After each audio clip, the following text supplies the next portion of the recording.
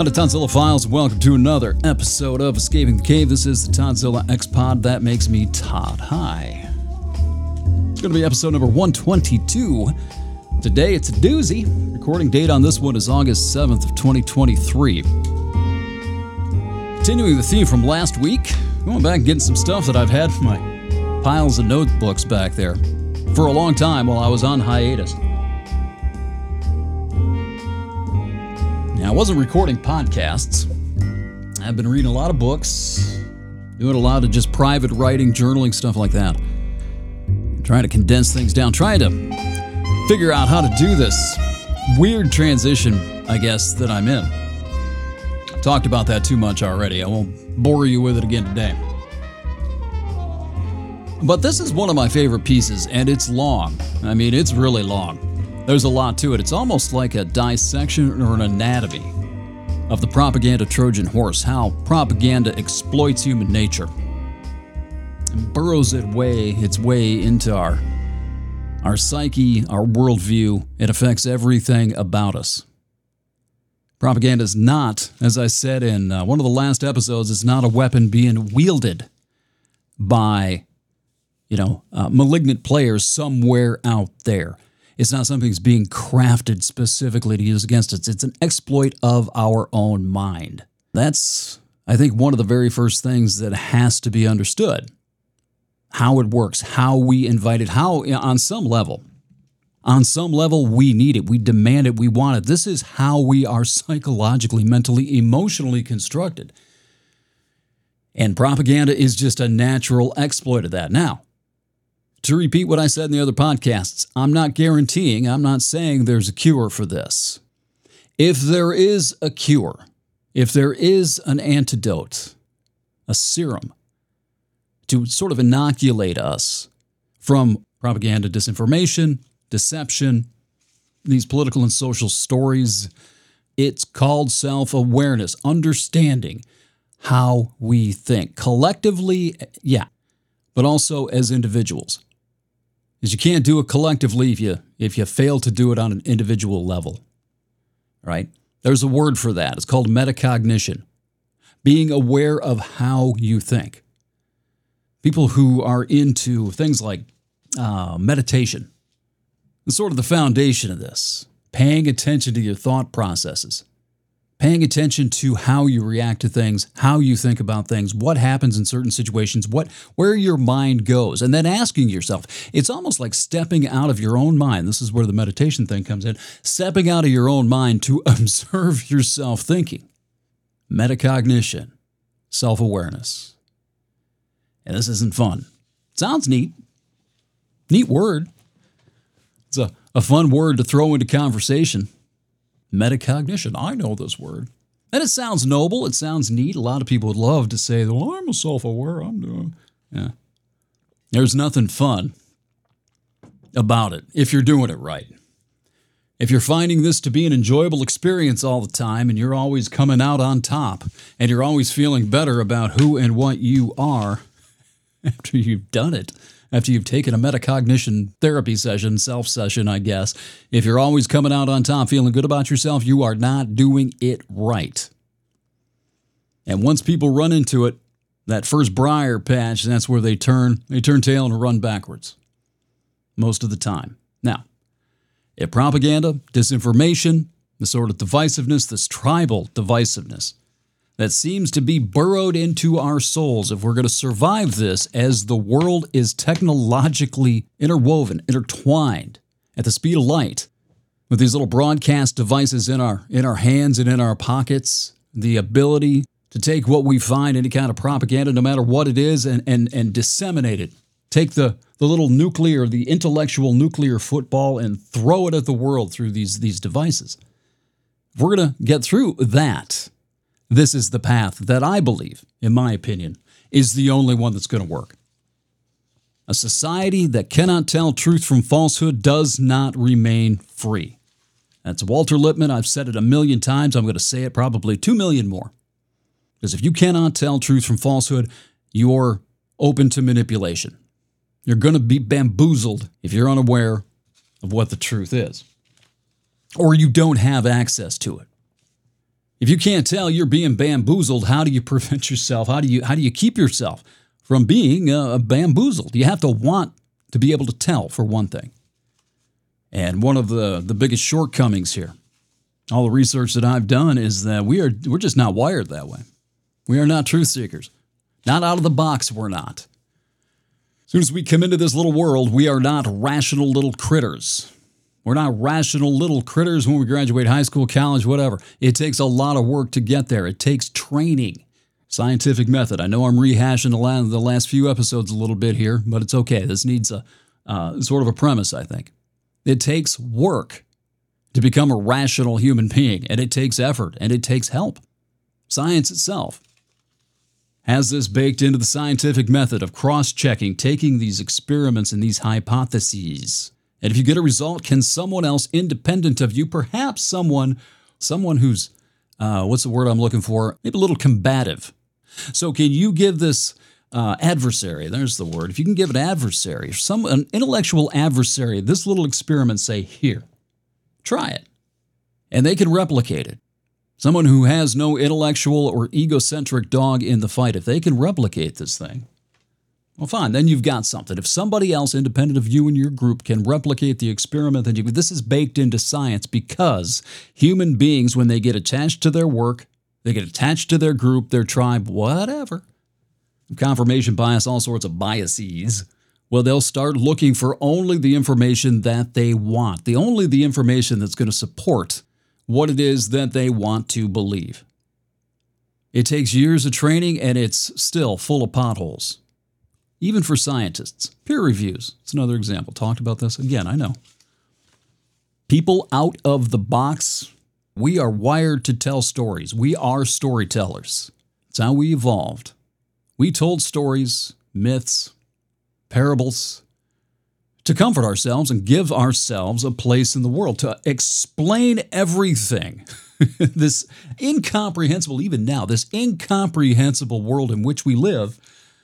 People who had no idea what was going on needed something to explain it for them, because they had this infantile, in some sense, new sense of consciousness. Who am I? Why am I here? What does all this mean? Why do these people that I love die? What happens? Where do they go? What does it all mean if I'm going to die? They needed something to explain this. It's a path to empathy here. It's understandable.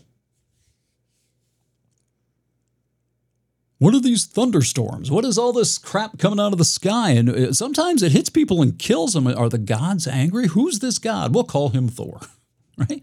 How do you explain a thunderstorm to a caveman or somebody, 1,500 years ago, 2,000 years ago, 2,500 years ago? We understand it now. They didn't. They didn't have the scientific knowledge. They didn't have anything to really go on. So they made up stories. We do that still.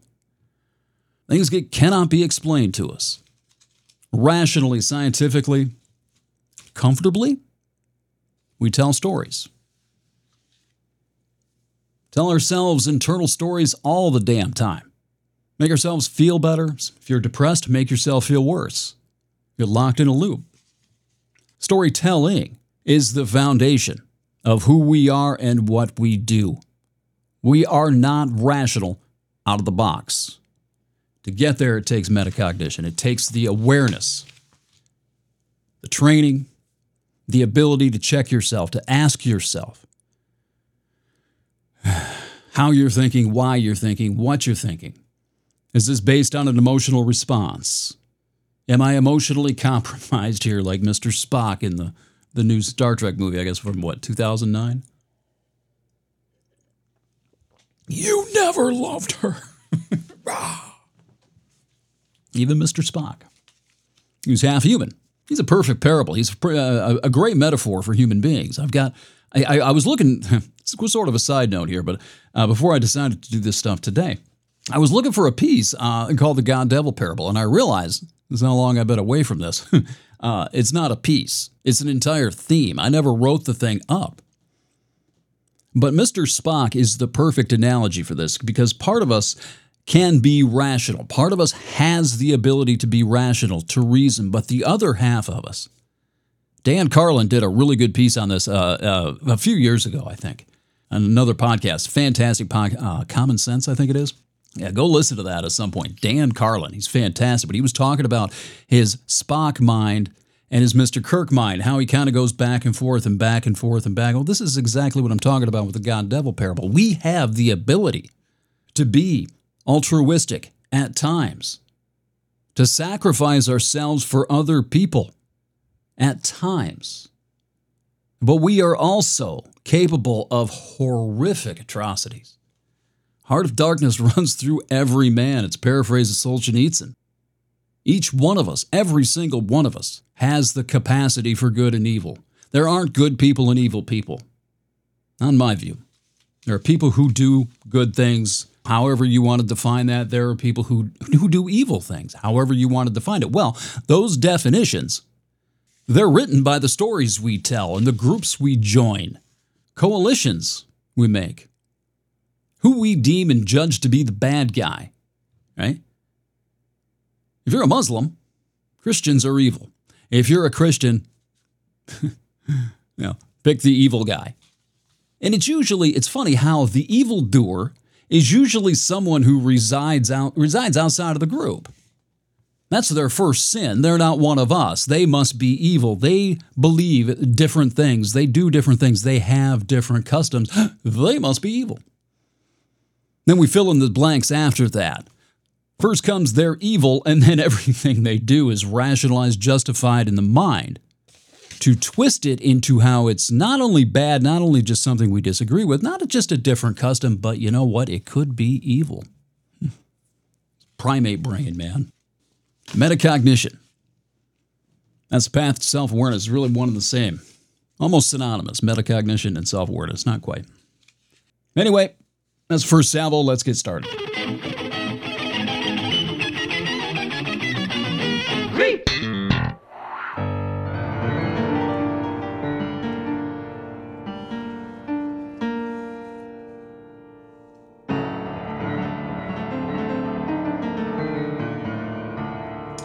Those of you that hate capitalism might like this part.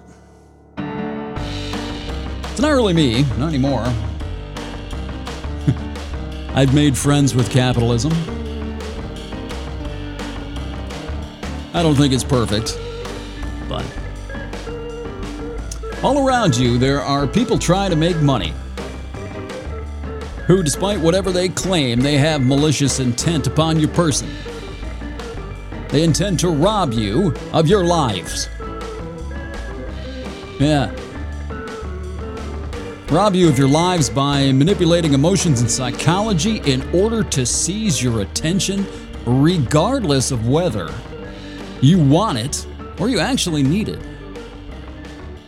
This is capitalism. This is selling a product. This is commerce. Putting stuff into the marketplace that people think they need. Sometimes they do. You need food, right? There are things you need. Your tire goes flat, you need to get a new tire, right? Those things are actually needed. Well, as the digital economy has exploded, more and more things show up that you probably don't actually need.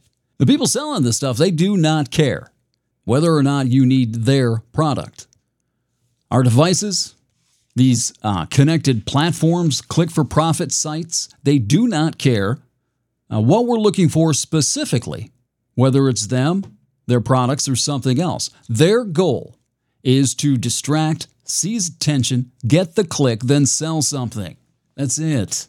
Monetize. Get the attention, monetize it. Just as these merchants don't care if what they have peddled is proven defective after the return date. It goes bad, you buy it a day after the return period's done, it breaks. They do not care. In fact, if you believe in planned obsolescence, a lot of people think that's built into some of these products. Down that line, these devices, platforms, and websites do not care if the informational product you're consuming is factual, let alone enlightening. They do not care if it's intellectually, spiritually, or socially harmful, unless it leads to, legalese minefields. Occasionally it does. Legalese minefields that directly sabotage their profits. The conversation begins and ends with, did they click? Did they buy? That's it. They don't care what happens after that. They're in the business of making money. They're a for-profit entity, therefore that's where their concern lies. Whether or not it should, that's another conversation that I'll get to later. There was a documentary, I think it was on HBO, a year or two back called The Social Dilemma. They got a lot of it right, especially the dissection of technology and big tech's multi-front war for our attention. Said probably several rants their sin was one of omission, the social dilemma's sin. They failed to apply it to the far left's woke propaganda because it's the propaganda that they support, the propaganda of omission. Maybe the social dilemma, was that the Tristan Harris? Yeah, I think it was. I think that's the thing that he put it. Was that on HBO? I don't remember. It's been a couple of years now. Anyway, human beings evolved to efficiently detect the enemy's bullshit. We're so good at seeing their bullshit, their propaganda, their deceit, their lies, that the more I learn and watch tribal skepticism in action, the higher it rises on my list of impressive human traits. The ability to detect the bullshit in somebody you don't like. We don't like. We're really good at that. I'm also coming to see that in the last 15 years, we've gotten even better at detecting enemy spin. Enemy spin. Really good at it. We know what to look for now. In fact, it's really useful. I've talked about watching adversarial media, right? Like if you're a Biden supporter, go watch Fox News. They do a really good job at detecting liberal, woke, left-leaning bullshit. However, if you're a Republican, if you're more conservative, even if you're a Trump person, I know you'll never be able to do this if you're a Trump bot, but go watch a little CNN or MSNBC every now and then because they are really good. They are expert at dissecting the enemy's bullshit. Fantastic at it.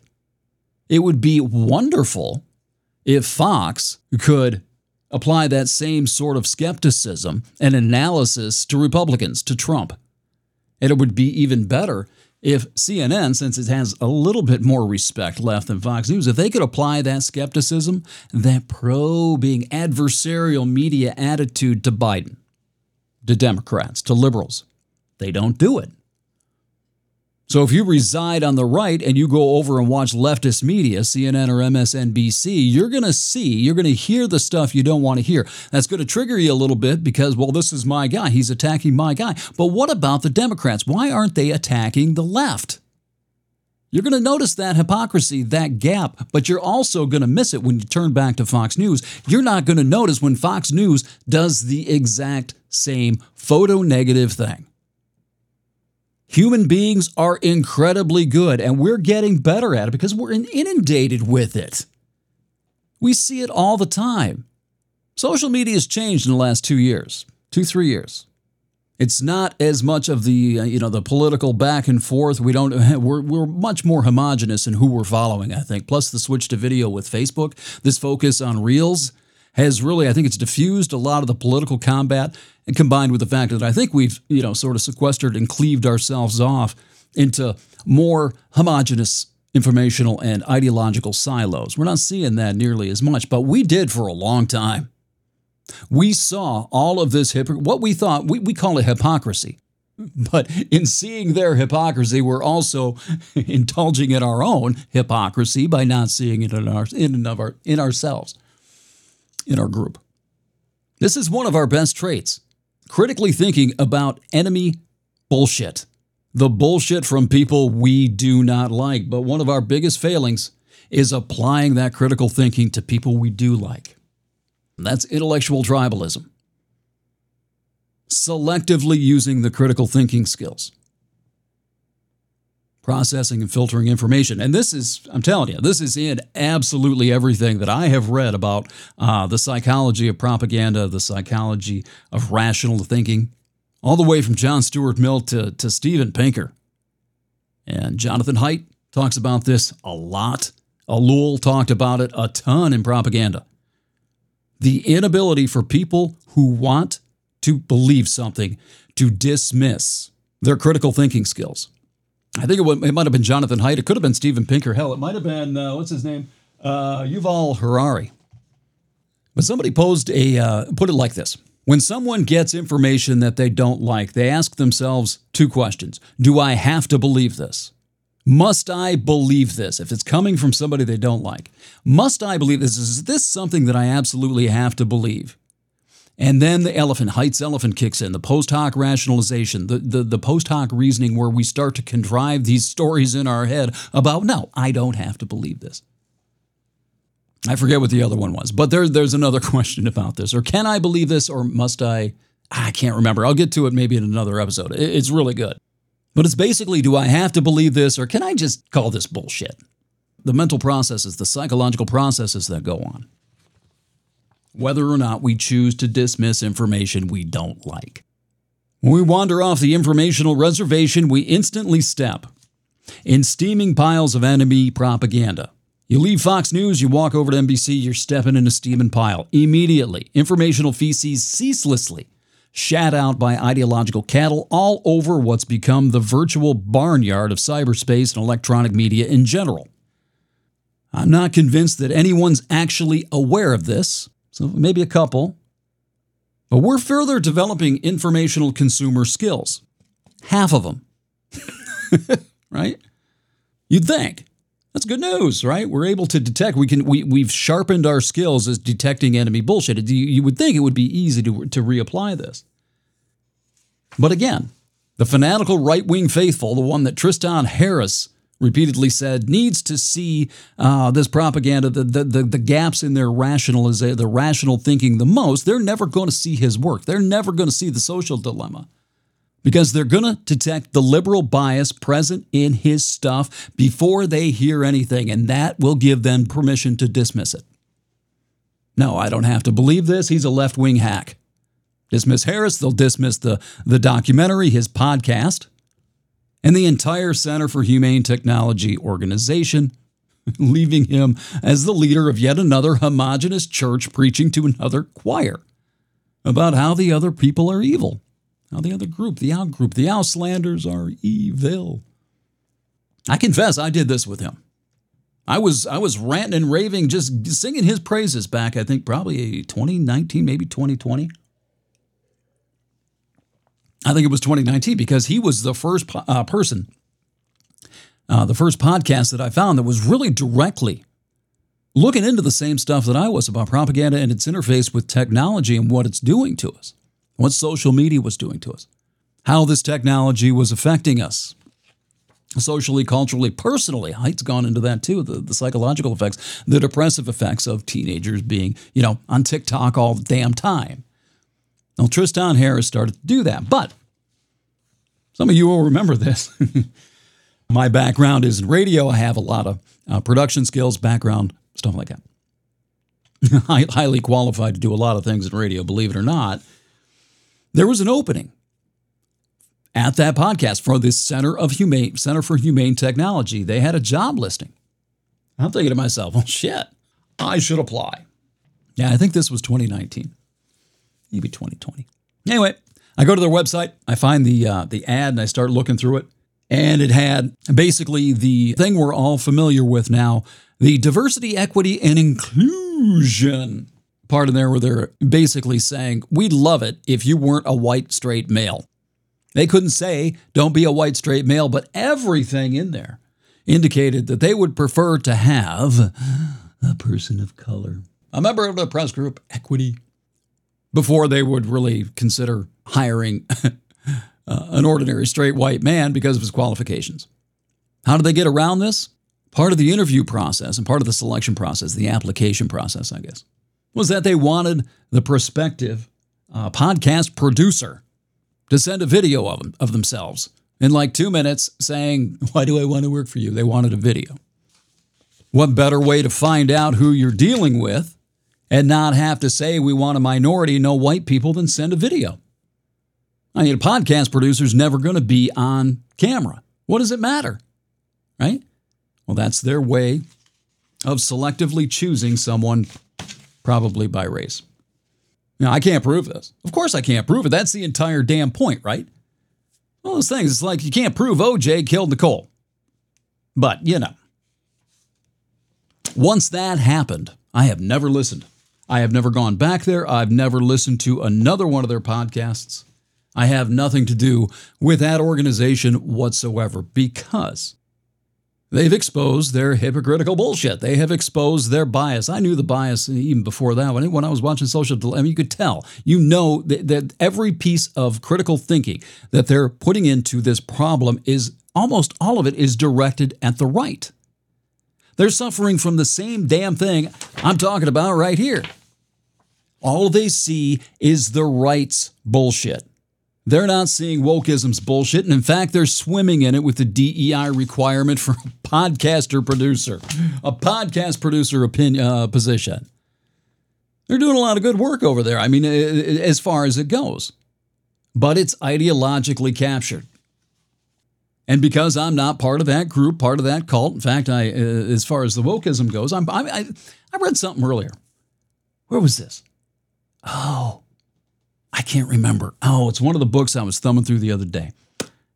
Was it Height? Oh, no. It'll come up again.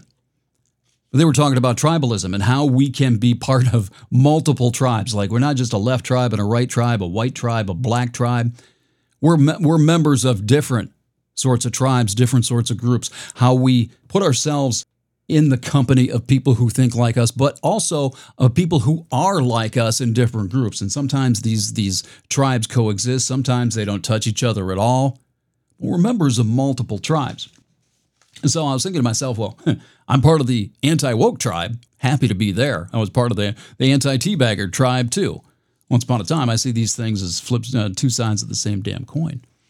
But I was also part of this tribe that he's trying to build for a while, right? I still consider myself part of that group. I just don't want anything to do with that faction of it. Because now I have to filter it through the ideological bias. Must I believe this? Do I have to believe this or can I dismiss this? Well, I can dismiss those people. We do this all the time. This is one personal example of mine, but people do this all the time. Likability. I'll mention that again. That's why likability is so important and why agitation propaganda, just agitation in general. You're an adult, I assume, listening to this podcast. You know what agitation is. Pissing people off. Well, if you're trying to win hearts and minds, the worst way to do it, if you're trying to change society, you're trying to defend society, however you want to look at it, if you're trying to bring these people closer to you and into a more cooperative state, a more cohesive social state, the worst way to do it is via agitation, via pissing people off. Because once you piss people off, God, I'm seeing myself in the mirror over here. I'm with you. But once you piss these people off, you've given them permission to just dismiss everything you say and everything you believe.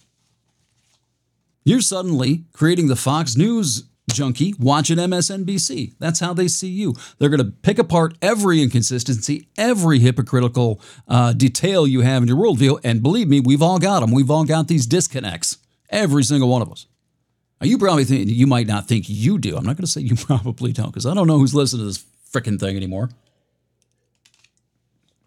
But especially if you're ingesting monolithic doctrine, regurgitating doctrine, you probably think everything about your worldview and your orthodoxy makes perfect sense, has zero inconsistencies. Religious people do this all the time. The older the orthodoxy, the more places you can find something rationalizing the inconsistencies. Leviticus, for example, right?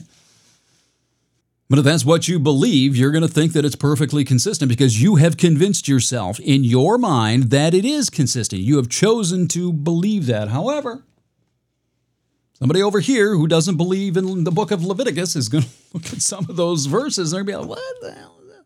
Shellfish, really? Well, that's what happens when you use agitation as a political weapon, as a social weapon. You create that. So you basically widen the gap. One of the biggest mistakes that I ever made, and I found this popped up in my Facebook memories yesterday, actually. This was probably 2012, 2011, I mean way back there. But I quickly figured out that I wasn't convincing anybody of anything in these political discussions. And I just figured, you know what? Maybe the one thing to do is to just shame people. naked, aggressive shame tactics on these people who I find so distasteful. Politically, ideologically distasteful, religiously distasteful back in the day. I've gotten by that. And I ran with that for a long time because it feels good. It's a sense of superiority. I'm smarter than you. And I ran with that, man. I thought that I thought that maybe if I shamed these people hard enough, that in the quiet recesses of their own homes, maybe at work, wherever, they'd have a little come to Jesus. Maybe I should reconsider this. Boy, I sure don't like feeling ashamed like that. Ooh, there's a spider on the wall. I don't like feeling ashamed like that. Maybe I should reconsider my opinion. That was the stupidest thing probably I've ever come up with. It didn't work. Of course it didn't work. It just turned into flame wars. That's it. He had his audience. You're doing this in front of people when you're doing... I don't know if we're doing this anymore. I personally don't see it on Facebook anymore. I think that platform's changed so much. But 5-10 years ago, this was almost a lot of what was going on throughout the platform, exclusively on that platform. And, if you've got 200 friends and you've got a political flame war going on your profile, well, the person that you're engaged with thinks that you're doing this in front of 200 people. Can you imagine this done in an auditorium in front of 200 people, the stuff that we used to say to each other on Facebook? In front of 200 actual people? Well, of course you're going to get that kind of response. Of course you're going to get defensive reactions, hatred. Because you've humiliated these people publicly. And now, somehow, I expect them to come around? Yeah. It took a long time for me to figure this out. And I've talked on the podcast before, I've still got that reflex, that twitch. It's still there. It made me feel I was good at it. Got a nice vocabulary. Not a small part of this comes from my upbringing. Emotional rape is what I would call it. Psychological abuse. Being tormented at home. Learning how to do that to people. It fit right into my wheelhouse. I was already pretty good at it. Back in the radio days, when I was on the air, I was doing a live show. And I had callers. It was a high-profile station. And, we had trolls back then who would call. The phone would light up. You suck. Why don't you go work at a Pizza Hut? You blow, blah, blah, blah, blah, blah. And I had a phone recorder over there.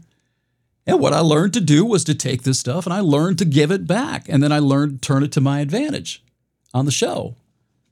And pretty soon it turned into kind of a running gag. People would call up just so I'd rip them an asshole on the air. And regular callers who would do that. They liked it. They liked the attention. They liked being trolls. So I was good at this. But it took a long time. I started to read about agitation propaganda. I'm going to get back to this. The agitprop stuff is right there with a piece called Counterproductive Shaming. Not going to get to that today. I don't have time. But when I started reading into the Elul stuff, the techniques and the tactics of propaganda, agitation propaganda is a big deal. It's a pretty good chunk of one section of that book because it's, as I keep saying, it's the agitation of insurgency, of revolution, of destabilization. You get people to hate each other or hate something, the government, whatever it is. Stalin, I think it was Lenin, had a policy of agitation. That's how he sent his people out into the countryside to agitate. I know you've heard that word before. To agitate, to get people riled up, to divide them, to destabilize, and give them an alternative. This is really fucking bad, but it's like the advertising thing, man. You create a problem to sell the solution. It's the same psychology. It's been around for a long time. That was a big part of the Soviet Revolution shortly thereafter. I think this went on and just about every place that a revolution was started. I think Castro and Che, they had to get the peasantry behind them, right? In Cuba, how do they do that? They agitated. Well, agitation propaganda is a method. It's directly related to that. It's how you destabilize a country, a population, a group. I started seeing this. I started reading the stuff, and I was like, wow, Boy, that sounds familiar. They're thinking back. Wow. 2014, it's about the time that they were talking about the beginning of the Russian influence on the 2016 election back then. I'm not saying that Trump got Russia's help. I'm not even talking about any of that. But there was a podcast back there. One of the very first ones is one of the from 2014 that's in the first 5 that I released. There was something going on with social media that started in 2014 when the agitation propaganda, external agitation propaganda, found its way to social media and began spreading around. So many different areas, different people, disconnected people who were saying the same exact, literally verbatim.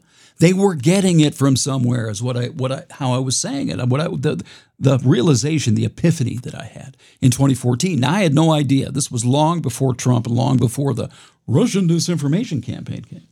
But that is external agitation propaganda. You release it like a virus, and then the population takes over. It really is like a virus. It reaches this person, they cough it on somebody else, and it spreads and spreads and spreads. Agitation propaganda is a real thing. It's a technique. It is a method. We use it. This country uses it elsewhere. United States Army dropped, or the CIA maybe dropped agitation propaganda on Guatemala before the United Fruit coup. Back in the 50s, Jacobo Arbenz, remember him? Never heard about him? Oh, let me tell you about United Fruit sometimes, my friend. We dropped agitation propaganda among the population, these little leaflets out of planes, before the CIA overthrew Jacobo Arbenz. We do it. Everybody does it. What's new, what's different is the technology, the means of distribution. We don't have to take a plane and fly it over your house and drop a leaflet. We don't have to, produce hundreds and thousands of posters to hang on city streets. What we have to do is create a meme, a little meme, which are, modern day contemporary propaganda posters. That's exactly what a political meme is. It's a propaganda poster digitized for the cell phone. It's a method. It's a psychological method. It's tried, it's true, it's effective, and it's dangerous because what it exploits is the most, I've said this so many times, I can't say it enough. What it exploits is the most powerful of human emotions. No, not love, hatred. Group, individual, racial. You don't think the BLM movement is indulging in that? Same as the Klan was. That's agitation propaganda. And it dawned on me. I'm back there probably, I don't know, I think I got an inkling of it probably before 2019. But that's when I really started the Elul material. Like, wow. Started to read this and I'm like, I've been doing that. And then I started to see how, if I'm doing it, well, millions and millions and millions of us have turned ourselves into Manchurian propagandists when it comes to agitprop. Not only the propagandists, but pieces of agitation ourselves. My face to a lot of people that I had these flame wars with back 10 years ago. My face, my profile picture on my Facebook account. It was probably a piece of agitation material. Just seeing me based on what I've said, what I've done, the stuff we said to ourselves. It wasn't just me. A lot of it was coming back at me as well. And it was all performative. That had that aspect to it. That's another thing that's a little bit different, I think, from traditional agitation propaganda is the performative aspect of this now. It's like it's being done in the Coliseum or on stage in front of all your friends. Now, the propaganda poster hung in the street in Spain or in Germany or in Russia, wherever. United States, World War II. That was something you engaged with just individually, privately. You saw it registered in your brain, right? That isn't the case with this stuff now on social media. These interactions and these conflicts are happening in front of God knows how many people. Really, how many people is in the eye of the beholder or the participant? If you're on somebody else's page, somebody else's Twitter account, somebody else's Facebook page, you have an imagination. You're imagining that if this person has 500 friends, that 500 of his friends are watching you and him go at it. So you better win. You're not going to be humiliated and embarrassed in front of 500 friends. And I know, I can hear it. I hear you. I hear you. I don't care what anybody thinks. Stop it. If you didn't care what anybody thinks, you would never put your stuff on social media, and you would probably be classified as a psychopath. Everybody cares what somebody else thinks, to some degree. I have no patience for that. I don't care what anybody thinks. That's what you want people to think. That you don't care what anybody thinks. It's the old Jamie Lannister thing, right? They having a conversation, I think it was in the tent. Jamie Lannister and his dad, his old man, I forget his name now. Not Tyrion. What was his dad's name? Tywin. Jamie Lannister and Tywin are there, and Jamie's like, I don't care what anybody thinks of me. I'm the lion. And his dad's like, that's what you want people to think, that you don't care what people think. Social media was built on the fact that everybody cares about what people think of them. And they need that reinforcement. That dopamine hit of approval. Take that shit walking. I don't want to hear it. But that's what made this worse. That's what made this different from 1920s, 30s. Now, World War II, even through the 60s, God knows what else, is the fact that it's performative, and in our mind's eye, it's all being done on stage for people. It affects our identity, our perception of who we are, our standing, our status. This is different. It's much different. I forgot where I was. Jesus Christ, how long was that tangent? I've been doing this an hour already. Holy crap, I'm not even off the first page. I guess what I was saying, when Tristan Harris exposes his, left-leaning bias, gives the other guys, the people that do not agree with him ideologically, it gives them permission to dismiss him. And the chasm of divisions, siloed, informational, isolation, it all widens. This is how an honest propaganda of omission. I'm not saying he did this on purpose. I'm not saying that Harris left out leftist bullshit intentionally. I honestly don't think he sees it. But that's how an honest propaganda of omission becomes little more than a well-intentioned attempt at unity via division, something I've talked a lot about, identity politics. Unity via division. How do you bring people together? By dividing them into groups. I'm going to ignore the left's bullshit. Well, you've just cleaved yourself off. You've just walled and isolated yourself off into another group. You've alienated this group by ignoring your own group's bullshit and condemning theirs. Good luck with that.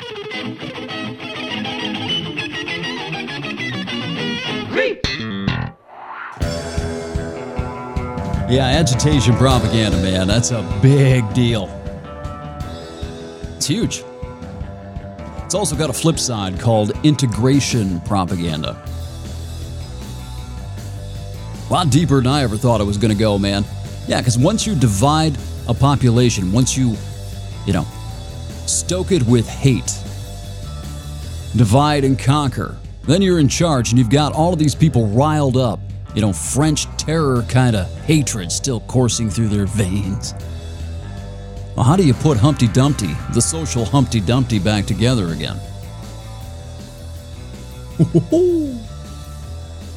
you ever wonder why the firing squads hit Havana after Castro took over Cuba? It was that revolutionary spirit, that bloodlust, still courses through the veins.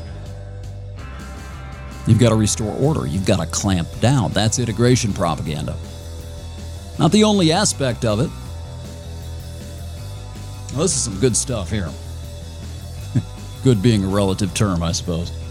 But I'm going to revisit this whole thing. The whole agitation propaganda, integration propaganda material again. I've got it sitting on deck. That's one of the most important aspects of this. As for today, however, I'm going to shut things down and move on. I've got everything else recorded. I've got at least another hour and 10 minutes of audio Going to chop it up, and I'll bring it back, and I'll release the rest of this either tomorrow or the next day. One other thing I did want to mention about that the Facebook wars a few years back, creating, stoking, participating in this performative Coliseum war, these battles. I did try to make amends with a couple of people. I've succeeded with a few. Not everybody, however. Some of those relationships were just simply, they were destroyed. If there were relationships before, anyway, outside of just the social media stuff. And one of them in particular was a guy who was a liberal. He is off the deep end, man. He proudly considers himself a left-wing fanatic. He owns the term. Good for him, I guess. A single guy. Anyway, I decided to get a hold of him, sent out a feeler. We decided to chat on the phone. And he kind of had an idea, I think, of where I was because he and I aligned politically for a long time. I definitely don't, we're not commiserating it that way anymore. And one of the things he said was that he is so entrenched in far-left culture that the first thing he asks a prospective date, like he meets him on a dating site or something, one of the very first things he asks is their opinion of BLM. Like, he will not date somebody who is not steeped in Marxist BLM culture. He's a white guy.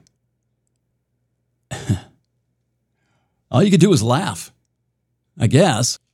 But that conversation did not end well. He had a pretty good idea. He's a smart guy. And I think the reason he agreed to have this conversation with me in the first place was so he could tell me off. It's fucking hilarious, really. I thought about, and I wish I have the capacity to record phone calls on this board here. It's how I've done a couple of shows, like the remote shows. I mean, if I could record a Zoom call, I can record a phone call. And I thought about it. I know it would have been shady as fuck, but I thought about recording that phone call, and I really wish that I had done it. Because this guy is just unfucking hinged. Gone. I mean, he is off in cult land completely. And the thing about him is the dude has a gun charge already. I mean, he's a guy, he can't vote. I know he can't vote, not in this state anyway.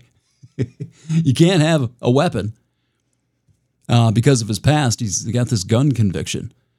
I won't give you the details. I'll respect a little bit of that. But he's just like that kind of guy. He's like the kind of guy after that conversation. He was like this before, but he's worse now. And I half expect to see him on the nightly news one night, having gone nuts and either, I don't know, killed somebody, killed himself, done something down that line. I told my wife, anything happens to me, that's where you go first, because this guy, he ain't right. He's like the see something, say something kind of guy. But that's just it. It's like sometimes you can't reconcile. Part of this is the agitprop, but part of it is just also fueled by political fanaticism. These moral imperatives that I talked about with Joan Didion in that essay of hers on morality. And once things move from beliefs and opinions into moral imperatives, moral certainty, the moral certitude that Ellul talked about, that's when you're manufacturing proselytes and militants. This guy is both of them. This is like the fanatic down at Jonestown who's handing out the Kool-Aid because he believes fanatically in the cult. There's no reconciling with people like that. Why would you want to? I had my reasons. I won't be doing it again.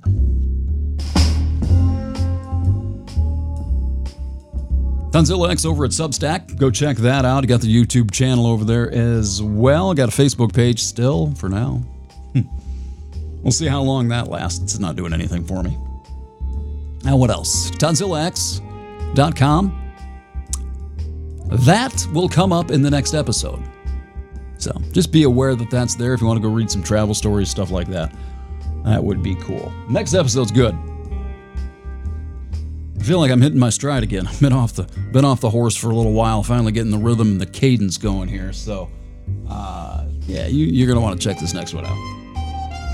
It's a very good. I only got like a page in. Front and back of one page. That's all I got done with these two podcasts. There's a lot more there, so hopefully if I can keep the motivation, inspiration.